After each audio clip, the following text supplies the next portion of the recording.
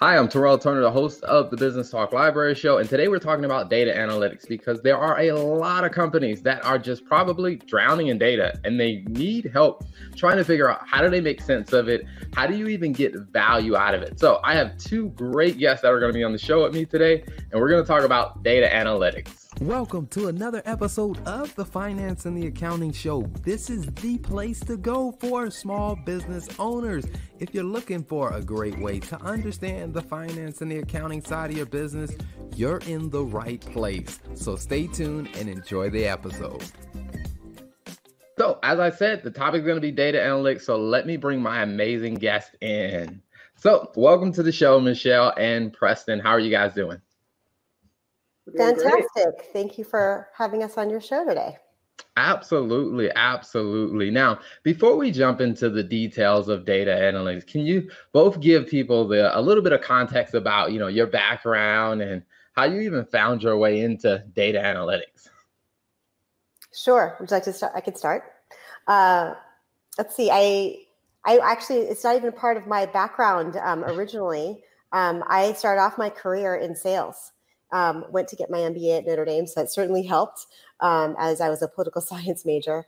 And then from there, it just became more and clear that data was really important in my jobs when I went into marketing, product marketing, when I went to change management efforts, when I went into sales operations, CSG or customer success, and then landing and renewals, where data is so important to a company's understanding of how their attrition is for their company and retaining customers long term. So that's where data became really important for me to see and understand what's been happening in the past, present, and hopefully the future. Awesome. And how about for you, Preston? Yeah, so I started my career actually in a quite a different way than Michelle did, and kind of led to a similar endpoint. But I started my career as an engineer actually. And we were using data to make a lot of engineering decisions. And upon changing careers into IT consulting, I found very quickly that the same skills I was using as an engineer to understand what we were going to do with products was actually very applicable to everything we were doing for business process. And so after spending about 13 years as a consultant, I joined Salesforce and started applying data to just about everything I was doing here at Salesforce. And here I am today. I'm leading strategy and programs for our global renewals organization, supporting Michelle and all of our efforts around transforming our business. Awesome. I love the fact that you guys came from different backgrounds. I mean, the mixture of like engineering and sales. So it'll be interesting to get your perspective on when you guys came into data analytics, at that time, did you see that companies really had a true appreciation for the data analytics, or at that time, were they just still trying to figure out all of it? I would say that everyone wasn't quite there yet. And even I wasn't quite there yet, to be honest with you. And the past 6 years, it's just been, how you tell that story. Do you actually understand the story underneath the analytics? Can you tell it? Do you know it well?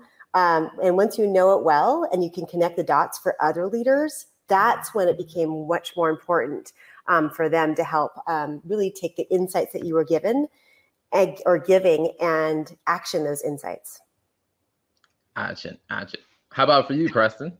Yeah, I think I'm gonna piggyback on what Michelle's saying, and what I'm gonna just build on that a little bit is that you can look at data in a lot of different ways, but if you don't have a leadership team and you don't have leaders who understand the value of analytics, then all of the other activity that you're going to take on related to using data, it's not going to go anywhere. So when you have a leader like Michelle, who's interested in using all of the capabilities available to her to actually make business decisions, that becomes almost a foundational component of analytics, because now all the other investments you make and all the other analytical roles and capabilities, now you know that you have a leader who is interested in those insights, who's going to then take those and turn them into action. But without leadership from the top, saying that this stuff's important,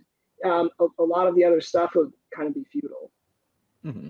Wow. I think that's a very interesting point that you guys bring up. I mean, with just the impact that leadership has on how the rest of the organization starts to see and value data. Now, I guess from your experiences, have you seen, because some companies have this challenge where leaders are like, well, if I'm too deep into the details, I can't lead from, the perspective that they need to. So it's like, have you seen any ways where companies have effectively been able to champion, data analytics at the leadership level without getting too lost in the details? Do you want to talk to that, Preston, or I can talk to it too? It's either yeah, I mean, I have some thoughts on it. I think when you talk about, the details and whatnot, I do see people get into, Michelle actually calls it analysis paralysis, where they get completely lost in all of these details. I think if you tie it back to what I've found, the strategy that seems to work the best is if you tie the decision you're trying to make to some kind of subject area or process, if you can narrow down what it is you're actually trying to decide, what I've found is that actually narrows down the data that is even applicable to the problem. And so if you combine a very specific subject area where you're trying to make a decision, you narrow that down, and then as a business you work to align on some very specific KPIs or key performance indicators that are indicative of that particular subject area. That's where you can kind of narrow down the scope of what you're looking at and really create some consistency and comfort that the leader can then the leader can get comfortable with that subject area, those KPIs, and start getting kind of their own inherent understanding of the topic. And I found that we've done quite a bit of that. We have some very clearly defined KPIs that we use, and as we get more comfort in those, then we can start going off onto some more detailed things. But I think that simplifying it down to those key KPIs is what makes it really manageable for a leader. Versus, being kind of all over the place. And I have to add on that because I feel like that can be a journey for some companies. And because after a while, you realize as a leader, you're just looking at data, but the data's not telling you anything. Like someone's going to show you a PowerPoint slide and you're looking at them like, that doesn't tell me anything. And sometimes it's great. And I think Preston started this off where he would have a slide with, a table of data. And on the side of that table would be like, here's what you should be looking for, or here's the interesting. So then the leader can have an aha moment, or actually have a discussion or brainstorm about that issue if it really is an issue that we need to dive into or not. So part of it is kind of a journey that you're on, and I would say sometimes I've seen leaders look through like a binder of data, and then after a while that binder gets a lot smaller. So, when you're entering a company for the first time, or you really start this analytical journey, maybe you start off with a binder's worth of information and then whittle it down to, again, those KPIs that matter to your business. And then you drive those moving forward and you deep dive into those ones. Awesome. I think that is an amazing point. I mean, Preston, it makes me wonder like how much of the framework you just walked through is like informed from your engineering days. Well, I can tell you, yeah, it's not. It's definitely from the engineering days, and also a lot of my consulting was in the business intelligence space. But I really liked what Michelle just said about the binder. I hadn't actually thought of it that way, and I think I'm going to use that one again if you don't mind, Michelle. But this idea that I think what we would do is we would bring a lot of extra insights to every meeting that we were having. So key KPIs at the top and then some additional insights below. And to the idea of that binder, you might come in with 30 or 40 slides. And what we would find was that occasionally one of those slides would really have some value and pique some interest in the leadership team when they were looking at it. And what was interesting, and I don't know if this will be a topic that we'll get to today, But what was really interesting is that it was those slides that started becoming candidates for some of our self-service BI solutions. So maybe it started as a slide in a binder, but ultimately, if there was a lot of uptake on a particular slide, that actually became a really good candidate for some of our self-service and automation and some of our dashboarding and reporting. Mm-hmm. And I think that's, that brings us to the next question I wanted to ask about is when it comes down to, data analytics. I mean, there are some direct users, then there are some indirect users. Kind of, have you guys seen like a hierarchy of like how those direct and indirect users actually start to interact to make sure, like I said, you don't find yourself in, analysis paralysis? I guess it goes back to the binder where you kind of figure out what are the key pages in the binder that make sense. Mm-hmm. And those key pages, let's just say there is 3 or 4, that becomes the self-serve where you have these indirect, just kind of want to know the pulse of the business, but they don't need to dig down deep. They're like, oh, okay, I see that trend line. I'm good to go. That self-service experience is really important for a number of users throughout a company. And I think that's table stakes so that everyone knows, hey, here's what we're marching towards. We're marching towards this goal line, right? And then you have other stakeholders that actually need a little more hand-holding. They have specific KPIs that they're going after, their trend lines that they're trying to push for, and that's when you get a little bit deeper. I'm not sure if that answers your question to indirect or direct, but I do feel like there is a need for self-service for the masses. Mm-hmm. And then there is a need for white glove for our key executives or key people doing or in charge of top priorities for the company. Mm-hmm.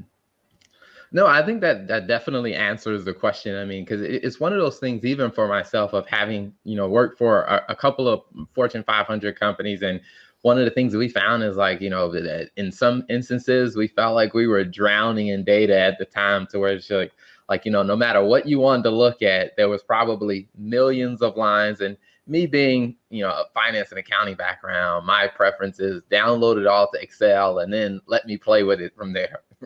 To where now, as you start to think about, just kind of how you've seen, different roles within the company, interact with the data, because it's something that I ran into a lot when working in finance.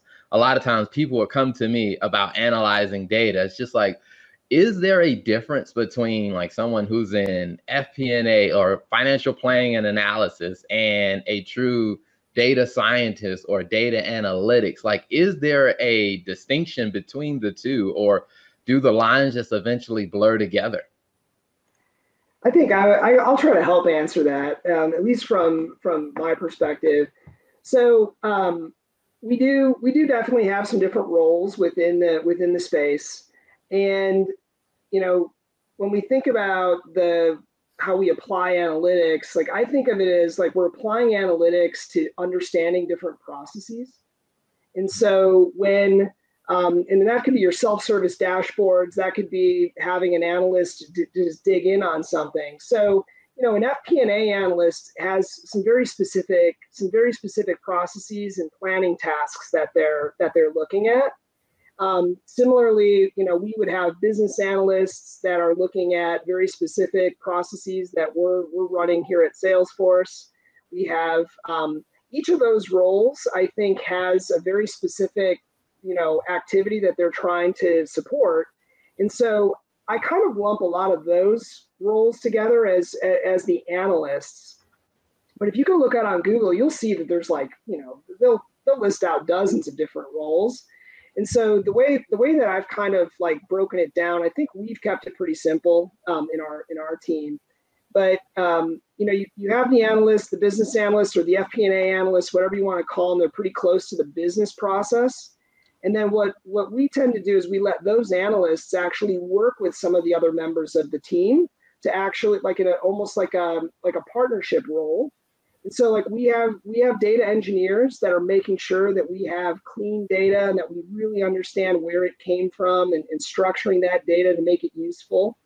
We have like BI engineers who are actually building data visualizations in products like Tableau and our Einstein Analytics product.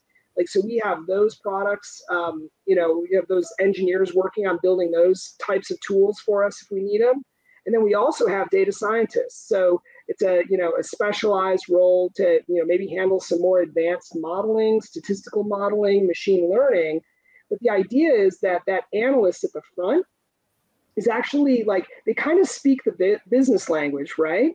But they also speak that technical language, and they act like a bridge between the business that's trying to accomplish a business objective and all of that other infrastructure. And it actually demystifies it for the business leader, because they're just working with the same person all the time. They're just working with Terrell, right? But Terrell is off working and coordinating all these other assets to bring them together into solutions and insights that drive the business. I love that explanation. I'm like, Preston, why didn't I meet you like 5 years ago?